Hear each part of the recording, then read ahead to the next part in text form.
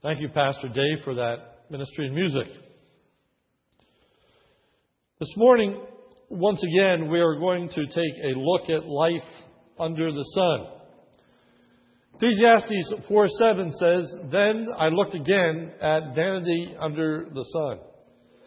And if you remember, under the sun refers to life from a worldly perspective. This time the look is at how dreadful and meaningless life is lived when it is lived all alone. What is the point of success if you have no one to share it with? One person has said we spend the first 40 years of life seeking success and the next 40 years seeking significance. We moved from last week a study on the oppressed and the fact that there was no one to comfort them to today, the meaninglessness of people being all alone. The key verse is Ecclesiastes 4:8. "There was a certain man without a dependent, having neither a son nor a brother, yet there was no end to all his labor. Indeed, his eyes were not satisfied with riches, and he never asked, 'And for whom am I laboring and depriving myself of pleasure?' This too is vanity and is a grievous task." One of the best ways to get a view on our culture and our society is by looking at music, secular music, and that which it demonstrates as to people's musings, what they are thinking. I'm going to use two different songs this morning, one now and then one in the middle of the service, to give us a view of life under the sun, a secular perspective on life. And the first is on being alone. And I would like you to really look at the words that John Lennon and Paul McCartney wrote to Eleanor Rigby.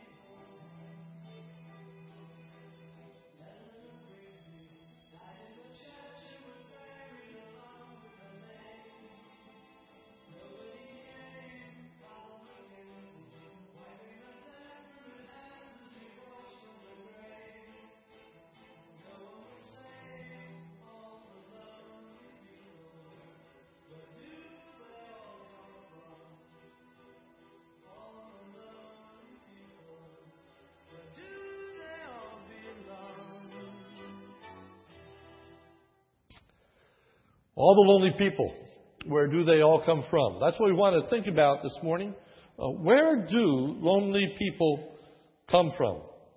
I think it's a really poignant statement when they write that Father Mackenzie wiping his dirt from his hands as he walks from the grave, no one was saved because no one was there.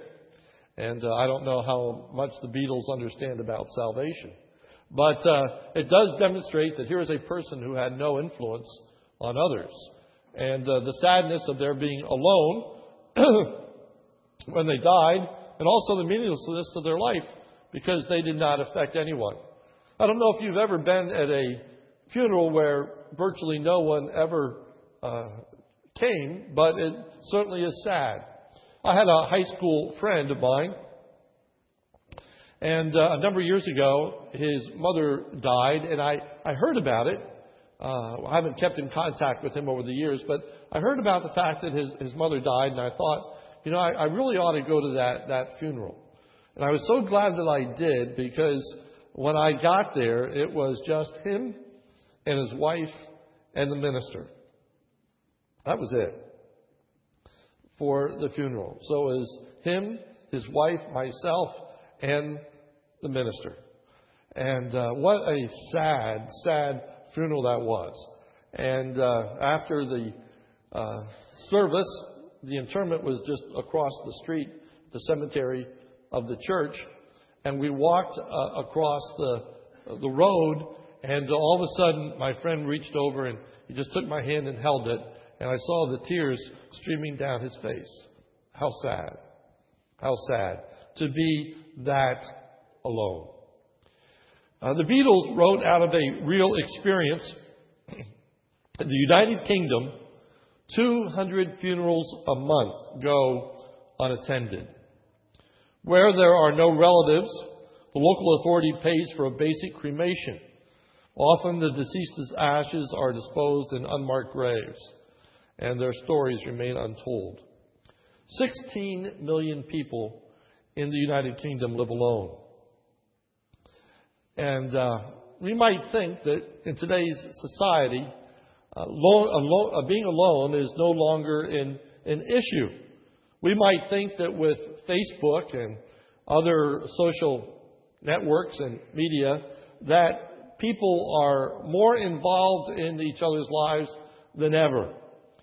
But in actuality, nothing could be further than the truth. Many times that's only in perception, not in reality. Someone might have 200 friends on Facebook, but yet have no personal involvement in any other person's daily life. And so people are alone. And this morning, our theme is we should seek to live our lives in community and fellowship as opposed to being all alone. Ecclesiastes 4:7, if you would look at that passage with me if you're not there yet. Ecclesiastes 4:7, then I looked again at vanity under the sun. Solomon begins by looking at a man who is all alone. Verse 8. There was a certain man without a dependent. There was a certain man without a dependent. The King James gives us the most literal translation of this verse, and it's very helpful. For Ecclesiastes 4:8 in the King James reads as follows. There is one alone, and there is not a second. There is one alone, and there is not a second. That's a very literal translation of verse 8. And it's helpful because it points out the contrast between verse 8 and verse 9. Verse 9 says, two are better than one because they have a good return for their labor. So verse 9 talks about how better it is for there to be two, not just one. Verse 8 says there was one alone. There was not a second. He was by himself. Now the question is, why was this man alone? Sometimes people have very little control over their circumstances. And there are situations that are just beyond our ability to change. For example, if you look at verse 8, it says, there was a certain man without a dependent, having neither a son nor a brother. Now that can happen due to no fault of one's own. That you simply don't have any offspring. You don't have any siblings. There are valid reasons for some people to be alone. And that certainly is a difficult situation. But it's really not what we are going to address this morning, because it's not really the focus of this particular passage. The focus is on people who make life's decisions that result in their being alone. That they are acting in certain ways that creates a situation where now they are all alone. For if you notice in verse 8, it goes on to state, "Yet there was no end to all his labor. Indeed, his eyes were not satisfied with riches, and he never asked, 'And for whom am I laboring and depriving myself of pleasure?'" Here was a man who was engaged in work, consumed with getting ahead and getting wealthy and getting possessions, and he never stopped to ask the very basic question, why am I doing all this? How is this benefiting anybody else? Why would I spend my time in this way? Now, if you have a King James or an NAS, it says, he never asked, "For whom am I laboring and depriving myself of pleasure?" Curiously, if you have an NIV, it translates this, "For whom am I toiling," he asked, "and why am I depriving myself of enjoyment?" I don't really know why they chose to translate it that way. The NIV tends to translate not literally, but in terms of thought or conception, trying to get the basic idea across. And in actuality, in doing so, they've really changed and flipped this on its head from what the King James and NAS says. And I think that the NAS and the King James do the better job of translating that particular verse. The point is being that he never asked that question.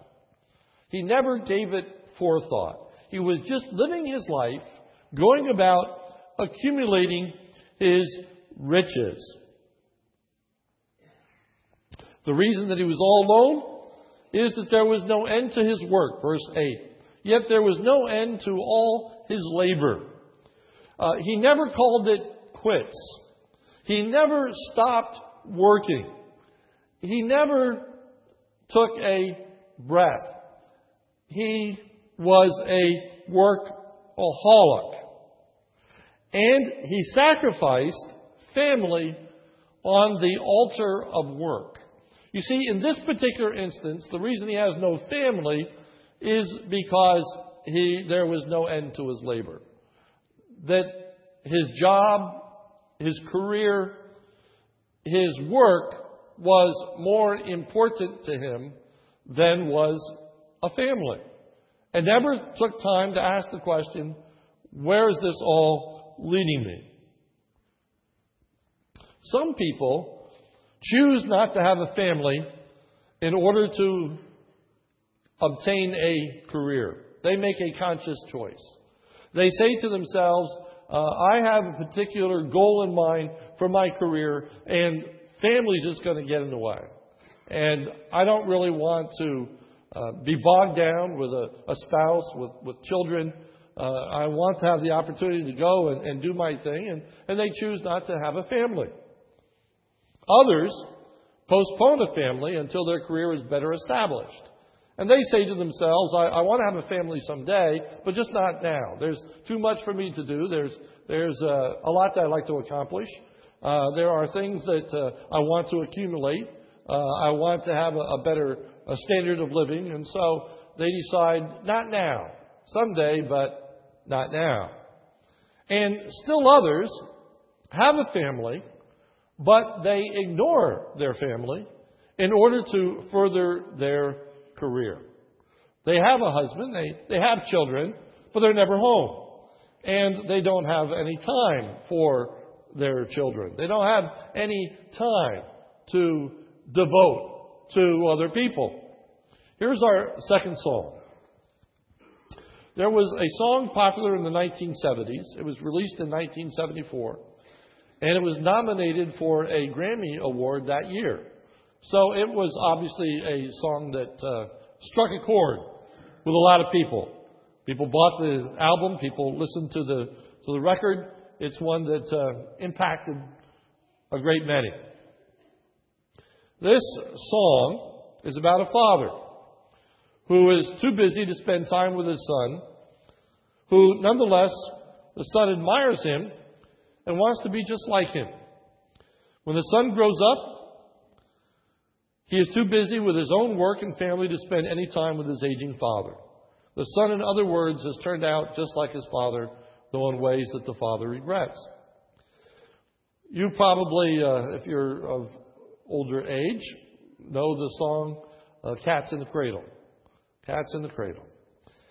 And the song is partially autobiographical because Harry Chapin, who is credited with actually writing the song, although technically Harry Chapin wrote the music and his wife wrote the lyrics, interestingly enough, but she doesn't usually get credit, but she wrote the lyrics. But Harry Chapin's father was a musician as well. And being a musician, he was on the road all the time and didn't have any time to be at home with the family. And it greatly impacted Harry Chapin. Well, Harry Chapin's wife just gave birth to a child named Josh. And she was very concerned that her husband was going to follow in his father's footsteps. Harry Chapin was on the road with a music career as well. And she was very concerned that he would have no time for his child, just like Harry Chapin had no time for him. And so she wrote the lyrics to this song to remind her husband of the importance of family.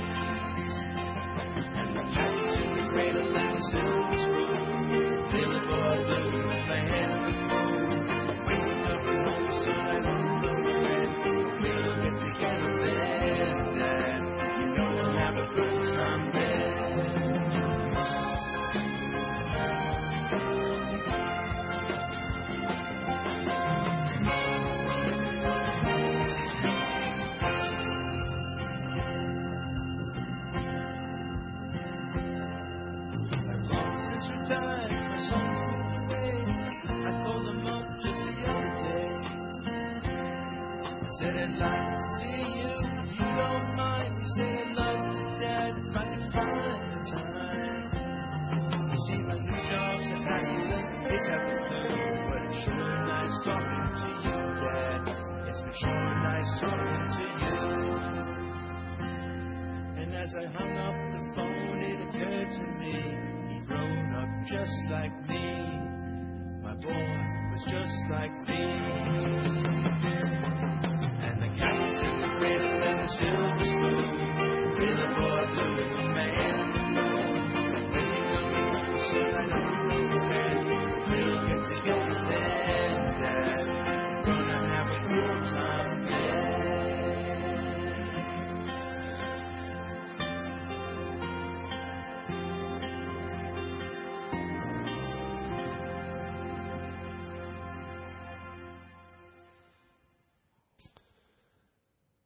I decided to use these two songs because our text is about life under the sun, about life without God in perspective.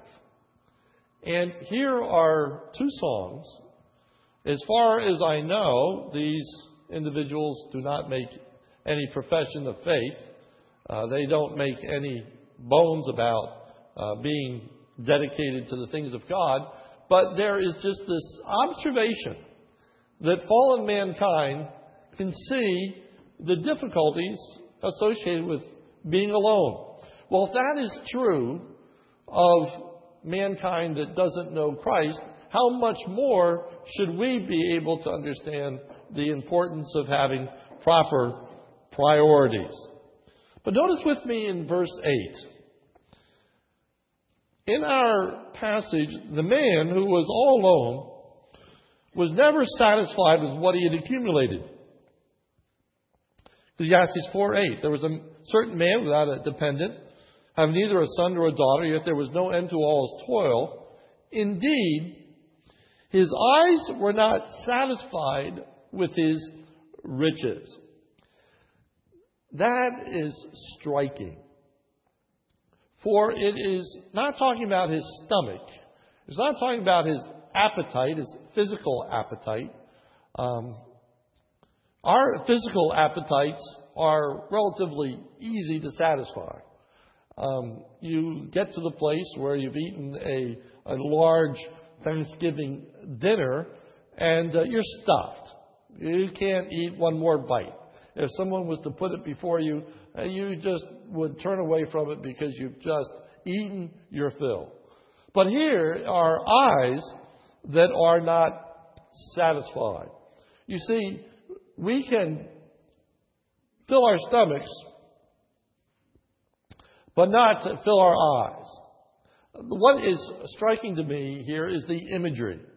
And that is wealth that is accumulated with its own value. Its only value is to be looked at. To be looked at, to be admired, to bring it out and just see that you have it. You see, this man does not need what he possesses. He does not consume what he possesses. He does not put it to use. He merely looks at it. He prizes it. He delights in it. He collects it, if you will. And there are a lot of people that collect things that are not good for anything other than just to look at and to admire and say, that's beautiful. And some people never get to the place where their collection is complete. And they want to have more and more and more of them, where they have hundreds of different things, which all they can do is look at them.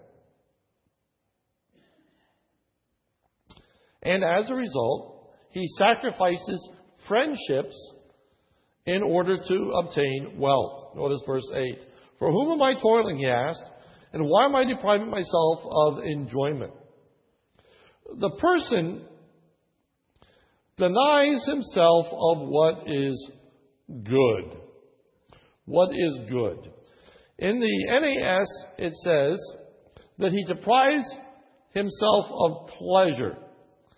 NIV, I'm depriving myself of enjoyment. And the King James, which again in this instance is the most literal, says, I bereave my soul of good. Of good. Good is the most literal translation of this verse. Good. But good in Hebrew has the same breadth of definition that good does in English. Good can be understood in a number of ways. We can talk about things that taste good, that's pleasurable. We can talk about a car that runs good, meaning that it is reliable, it is appropriate, it does its job. We can talk about that which is morally good. And I think that we need to keep the breadth that's in Ecclesiastes 4:8. For this man is depriving himself of good. That might be pleasure.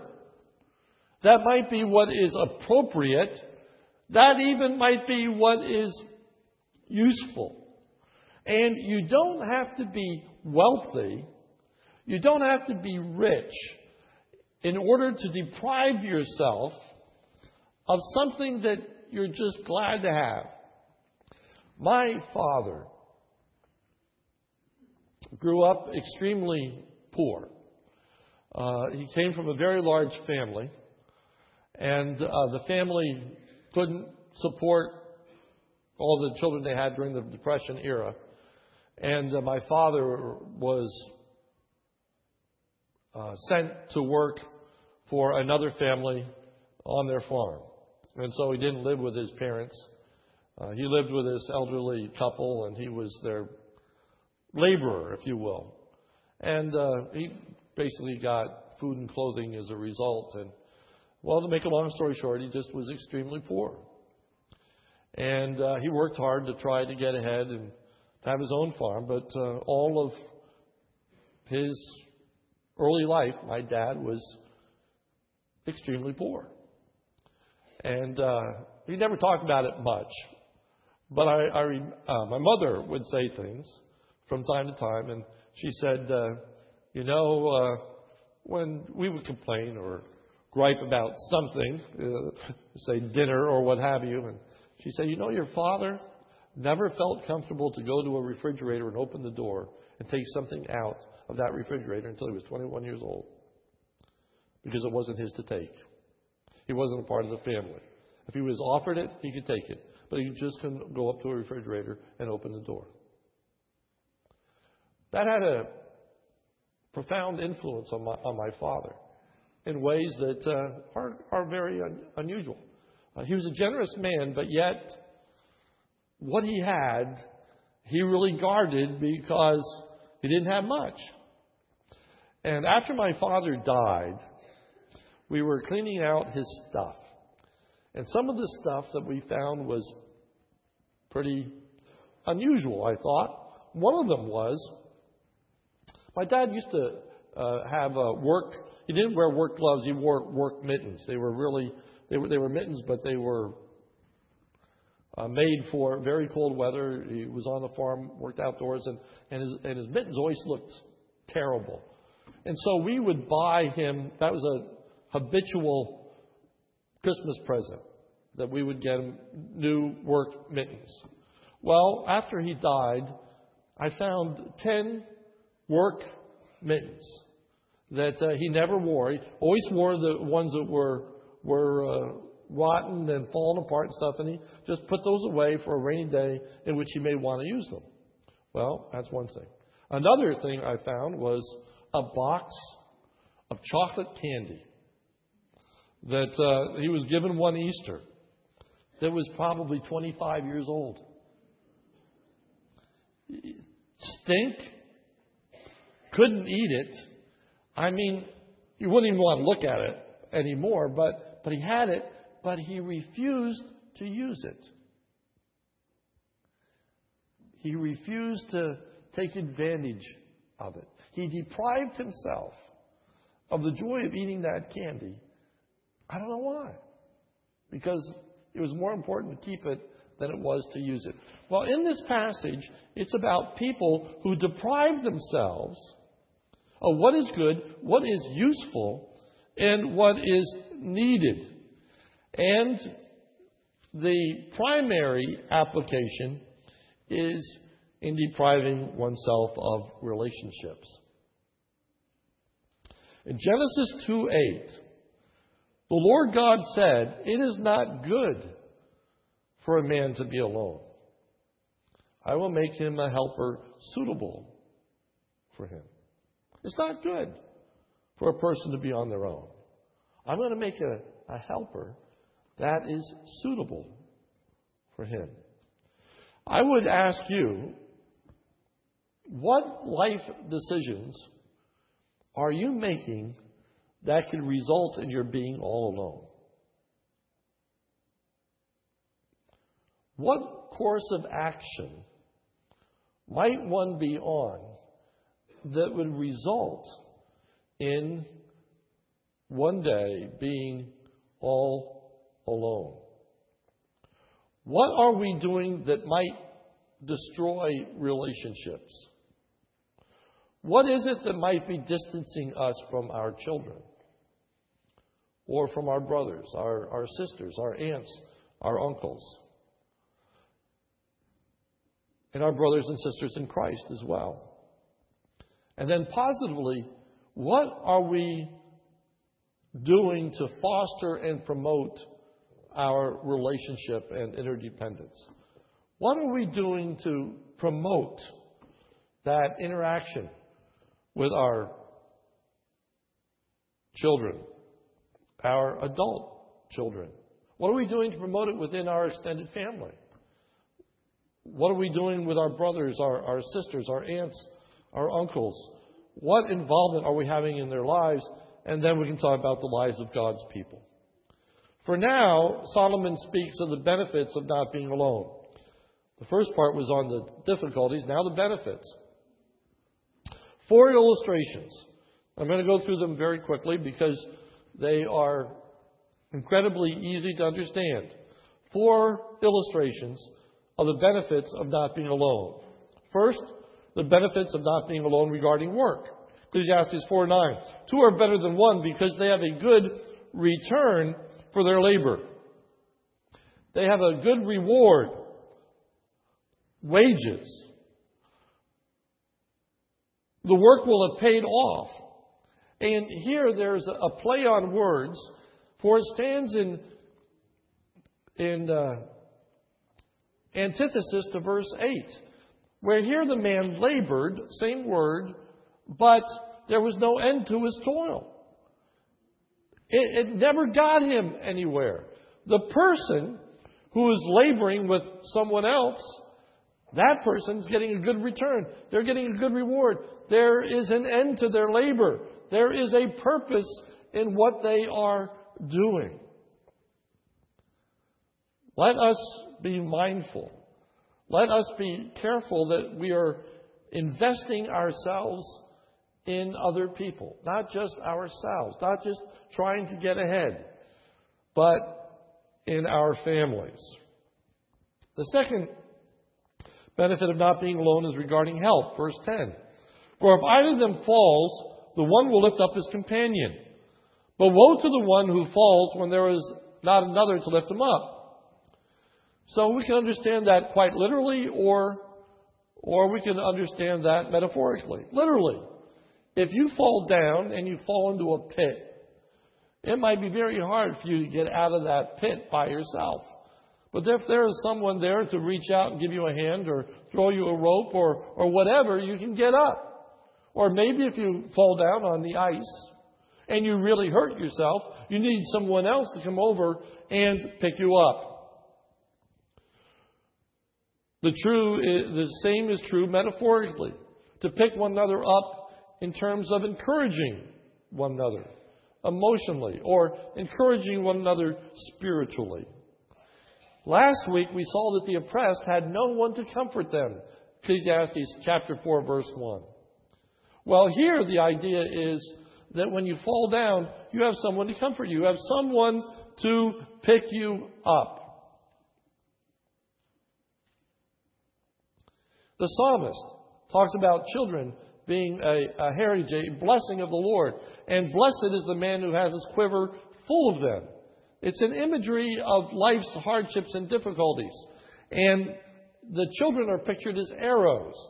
Well, if you've got an enemy coming at you and you've got a bow and you have an arrow, you can shoot it at that enemy. And now have another enemy, you can shoot it at that enemy. Another one, you can shoot it at that enemy. The more arrows you got, the better off you are.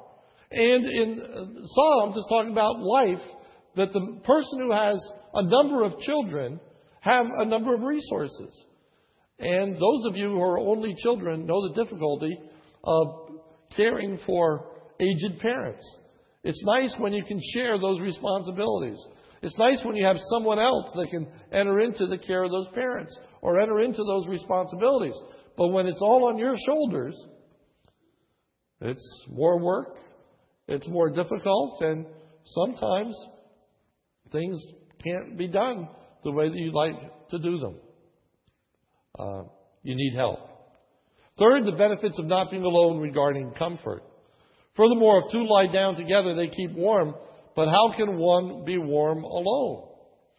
Certainly in the Old Testament era, this was very common. When there weren't the heating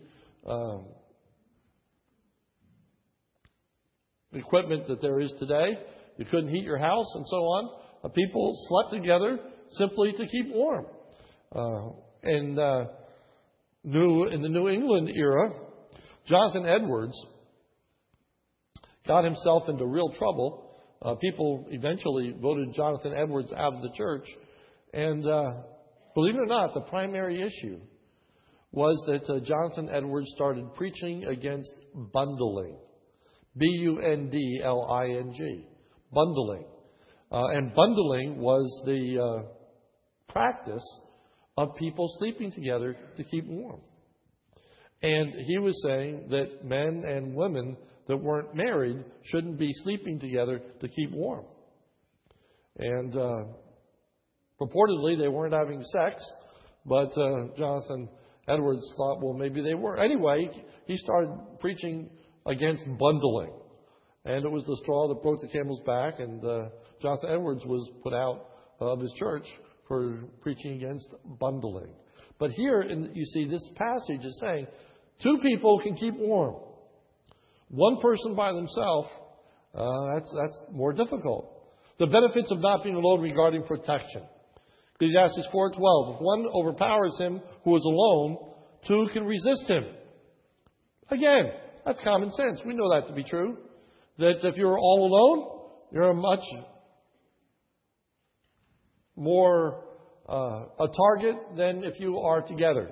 Maybe you saw that tragedy in York just this past week, where a teenage girl was walking home from school and she was accosted by 4 boys. And she was able to fight her way loose and was able to escape these boys, for which we are thankful. But the newscast entered with a plea that if you're going to walk home, please don't walk home alone. Walk home with a partner, was how this newscast ended. You see, it's common sense that if you're with somebody else, it's easier to defend yourself than if you are all alone. And then we have Ecclesiastes 4:12, the end. A cord of 3 strands is not quickly torn apart. A cord of 3 strands is not quickly torn apart. There are a number of commentators here that introduce God into the equation and talk about how 2 people are strong, but with God on your side, you are invincible. While it is certainly true that we should be relying upon God and how we should look to Him for our strength and health, probably it is simply saying 2 are better than 1 and 3 are better than 2. And 4 are better than 3 and 5 are better than 4. The idea is that in company, in union, in communion, we are far better off than we are alone. And if there's ever a time in society that this has to be heard, it's today. Because people are alone. People are alone. They have no one to care for them. They have no one to watch over them. They have no one to protect them. They have no one to share their lives with. And there is this strange sensation.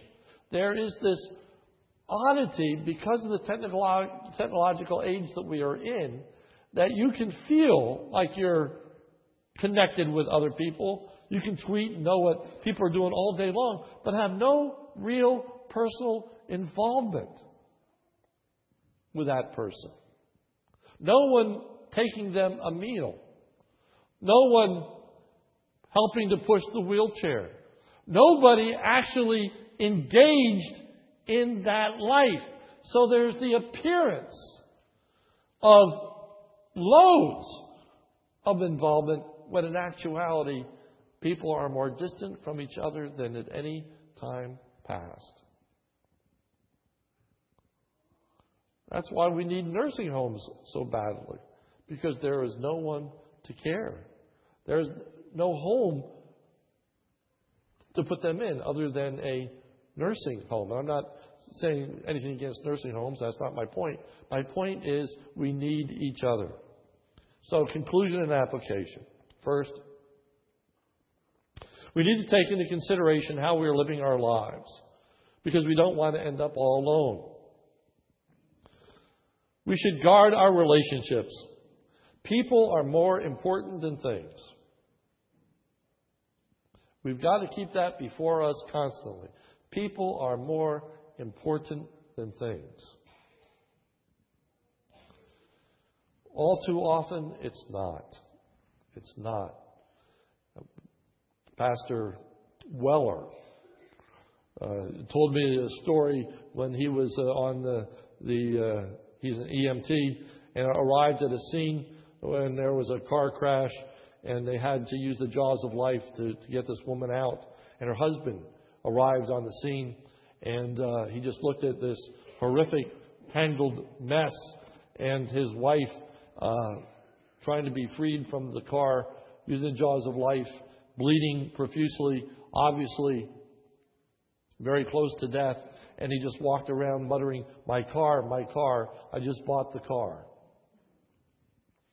Concerned for the car, but not his wife. That is the extreme.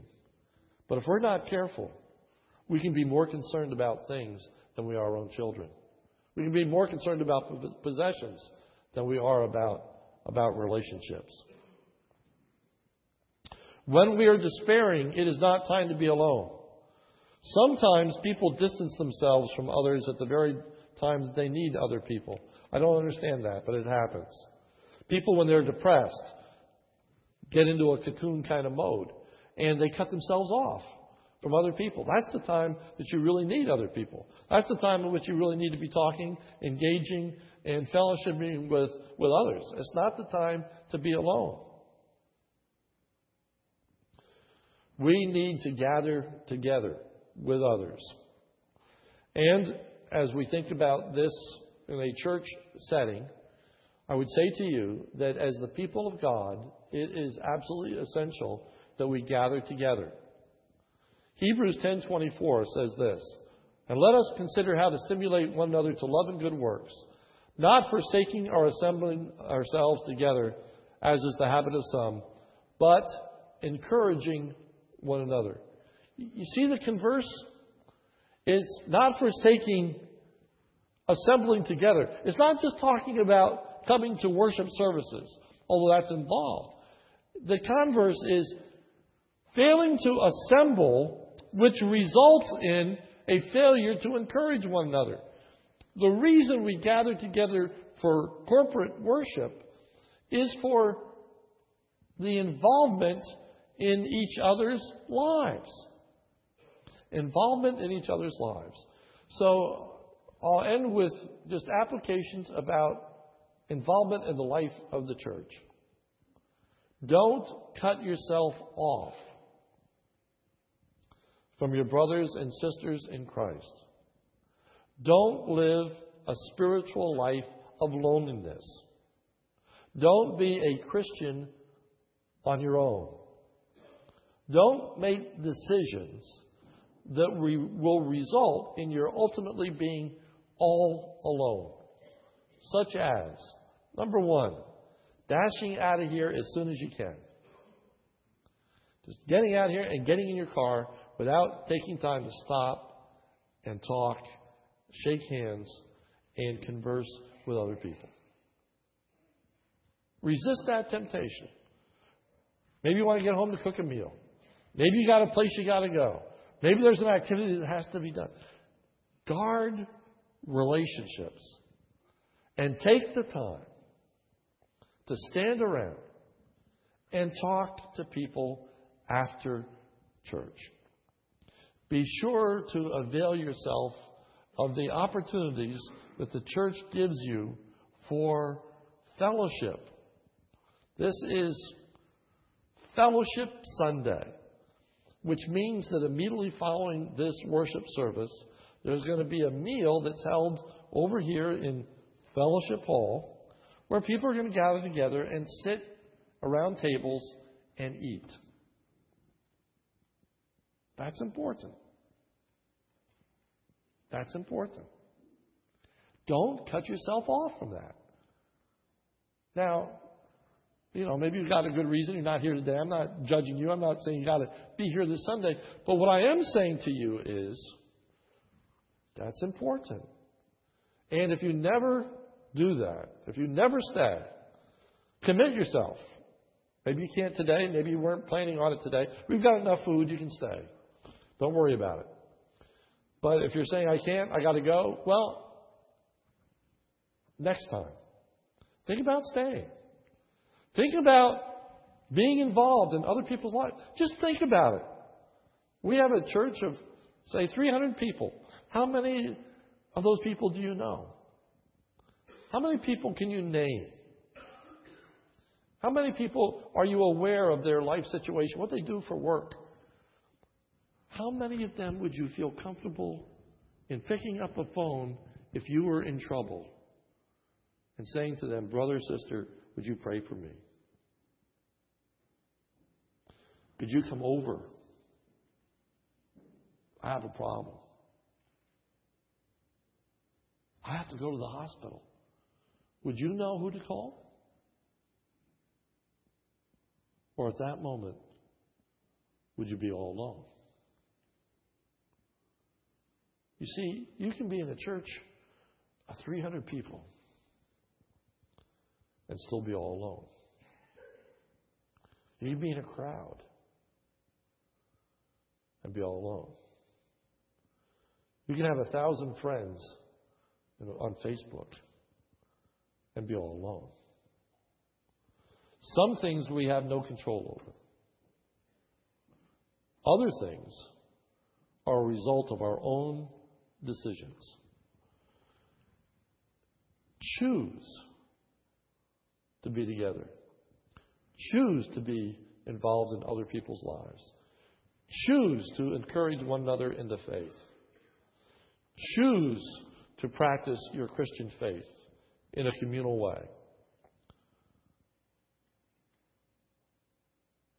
For it is sad to be alone.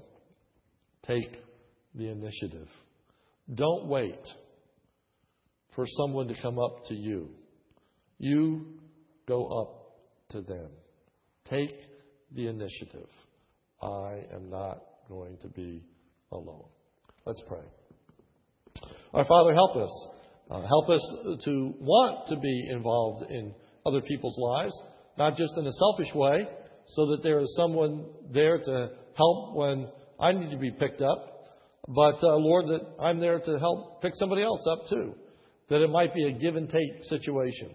That it would really be iron sharpening iron. That we be there for each other. That we would have people to call upon, and people can call upon us. Oh Lord, create within us a true fellowship, a true brother and sister relationship. Lord, cause us to see what we may be doing that is causing us to be all alone, distant, and feel like we really don't know anyone and aren't close to anyone. Lord, help us to pinpoint those decisions and purpose to do differently. For it's in Jesus' name we pray. Amen.